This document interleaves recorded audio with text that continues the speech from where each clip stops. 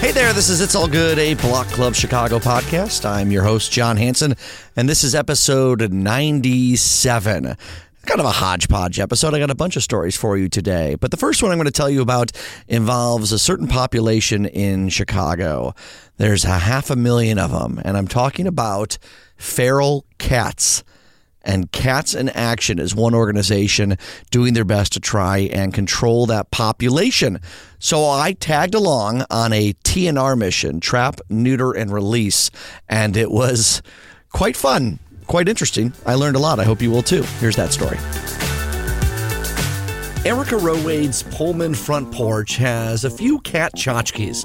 Well, please don't call her a crazy cat lady. It doesn't hurt, it annoys. There's this image of a crazy cat lady, sneaking around, feeding cats on paper plates in a bathrobe and curlers. And what she's doing is helping control Chicago's feral cat population. In 3 years, Erica has trapped over 3,000 cats, helped them get medical care, as one of the founders of Cats in Action. For Erica, inaction was not an option. I saw something that needed to be done and decided to go for it and make that my community contribution.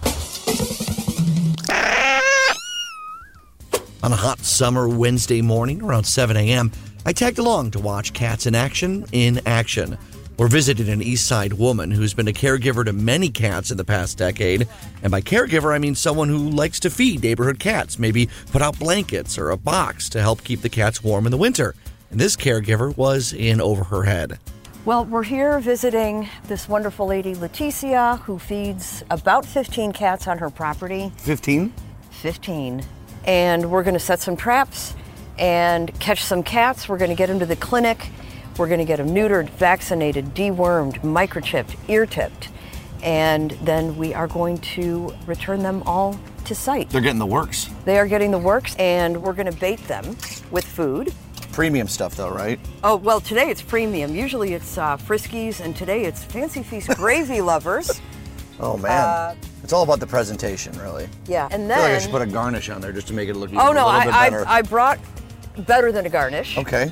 And that is my famous shake and bake. Okay. And then we're going to shake. And I don't care what cats are used to eating. I don't care if they ate already. They want this. It's like you got 2 big suitcases. Hey, kitties. How long does it usually take? Should I be whispering? I feel like this is a sting operation. It kind of is. Okay. It's very sneaky. Now we're going to back out. Now we whisper. And then it's kind of a waiting game. Okay. Can you explain why it's bad to have a bunch of feral cats in a neighborhood? Well, first of all, they breed like crazy. A female cat will have 4 litters in a year. Right. And unneutered cats tend to mate and fight, and that's how disease gets spread. And a lot of kittens die. Yes, the mortality rate of kittens born to outdoor unvaccinated mothers is upwards of 70%. It also stops all the mating and the yowling and the fighting. So you're keeping the peace?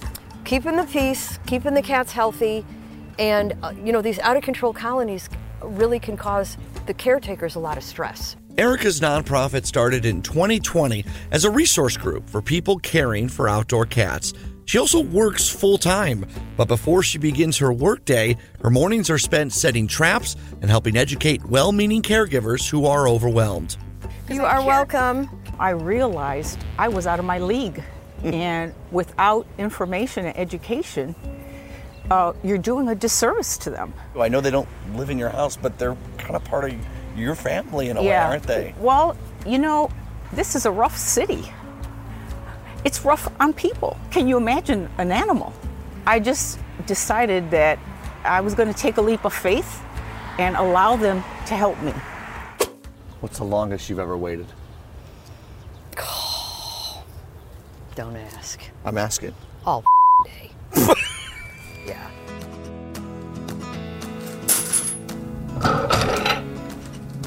That sounded like one. All right, kitties, let's go. So they go in the trunk? Yep. While with Cats in Action, the cats are taken to a local vet for shots and routine checkups. Then it's back to Leticia's house. Most of the cats are let back into the neighborhood where they're picked up. They usually return to the caregiver each morning for food and sleep nearby. But if kittens are trapped, sometimes they end up in an adoption center. I'm only releasing the adult that we caught because the other 2 kittens that we caught the other day turned out to be small enough for adoption. Okay, and Leticia, I'm gonna have you release the kitty. Okay. And then straight up. Woohoo! Freedom! I'm really, really happy for the cat because I know that she will be coming back to eat, to rest, to drink water. So this is just fantastic to know that they'll have a better life. Yeah, that's really a good feeling. Catsinaction.org is where you can go to make donations. One thing that Erica mentioned to me was that they don't get a lot of calls in the Streeterville neighborhood or Lincoln Park or Lakeview, but a ton on the south and west sides. And much like the rest of Chicago, we are a segregated city in many ways. And in terms of feral cat populations, unfortunately, that's the case too. A lot of people buy cats and they acquire cats somehow, and it costs a lot of money to neuter them, to treat them for vaccines and all those other things. And so unfortunately, there is a large gap in the number of feral cats that are roaming around the neighborhoods. There's a long way to say that if you want to help out the cats in the neighborhoods and help communities control them, donation to Cats in Action at catsinaction.org is not a bad idea.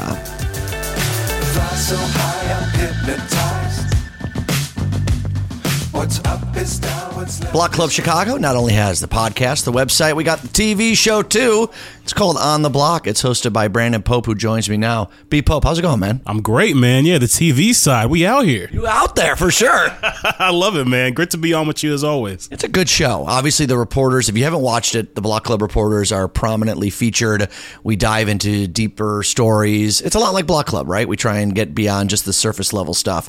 What do you got coming up on this weekend show? It's going to be a really varied show. We're obviously going to talk about the rise in robberies around the city, the migrant crisis we're experiencing. There's a new data portal, actually, where you can actually go on now and see how many asylum seekers are coming into the city, where they're coming from, and kind of manage how they're being treated. So that's a really good thing. We'll talk about it a little bit. But I'm really excited, man, to talk about the White Sox. Their play on the field? Well, no, not exactly that. Not much to talk about with that. But the White Sox logo and its impact in hip-hop culture and culture overall is something that is rarely talked about. There's a great new documentary from the White Sox called Fitted in Black, based off my friend Shakia Taylor's writings about it. She's the first black woman sports editor at Chicago Tribune, and she's going to join us to preview that and talk about how the White Sox logo became this staple in hip-hop. You see guys like Dr. Dre, Ice Cube wearing it. I grew up a kid in Ohio, not caring at all about Chicago, wearing a black and white Sox hat just because it was cool. Talking about the logo that they adopted in like the early 90s, right? Exactly. That whole logo change from the red, white, and blue to just that black, silver, and white, and that classic, that Sox logo right there. It just really just took a life of its own with hip hop communities. And so, including me, I grew up wearing hats like that, not even thinking about, oh, there's a team this goes with. It was just something that was just cool to wear. So I'm looking forward to that conversation for sure. I'm shocked that the little Cubby bear didn't become a symbol of hip hop. You know, I always say if the Cubs had a more like, you know, go with the flow type of color scheme, they'd probably be able to get something going. Just that red and blue doesn't go with everything. No, it doesn't. It's so American, right? But it's also like, I can't rock this with anything. Yeah, no, I hear you there. It's classic, but let's just say this. It fits me very well, Brandon. It does, you know? You embody everything the Cubs embody for the most part. All right, cool. I'll talk about Mac Lederman's pig story he dropped, and some other great stuff too, Brandon. Well, we all enjoy the show. I'm thrilled to be able to do it with you as just one small part of it, and we look forward to the show, man. Hey, man, looking forward to it. Let's have a good one. All right, it airs Thursday nights at 7 p.m. on the U.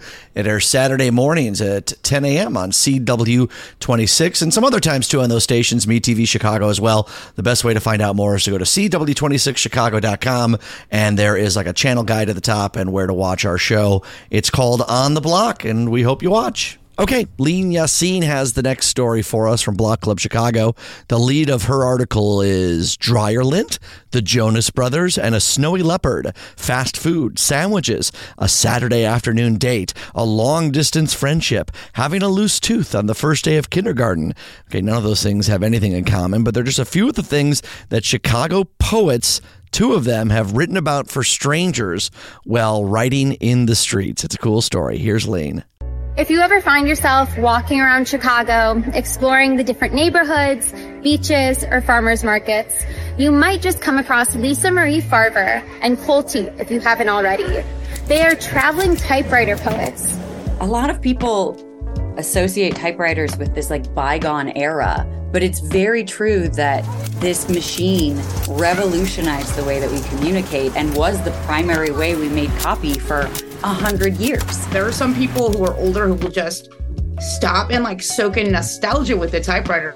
They've written about anything from Dryerland to the Jonas Brothers and a snowy leopard together, and a child's loose tooth on the first day of kindergarten. They've also been able to connect with fellow Chicagoans on a much more deeper and emotional level as well.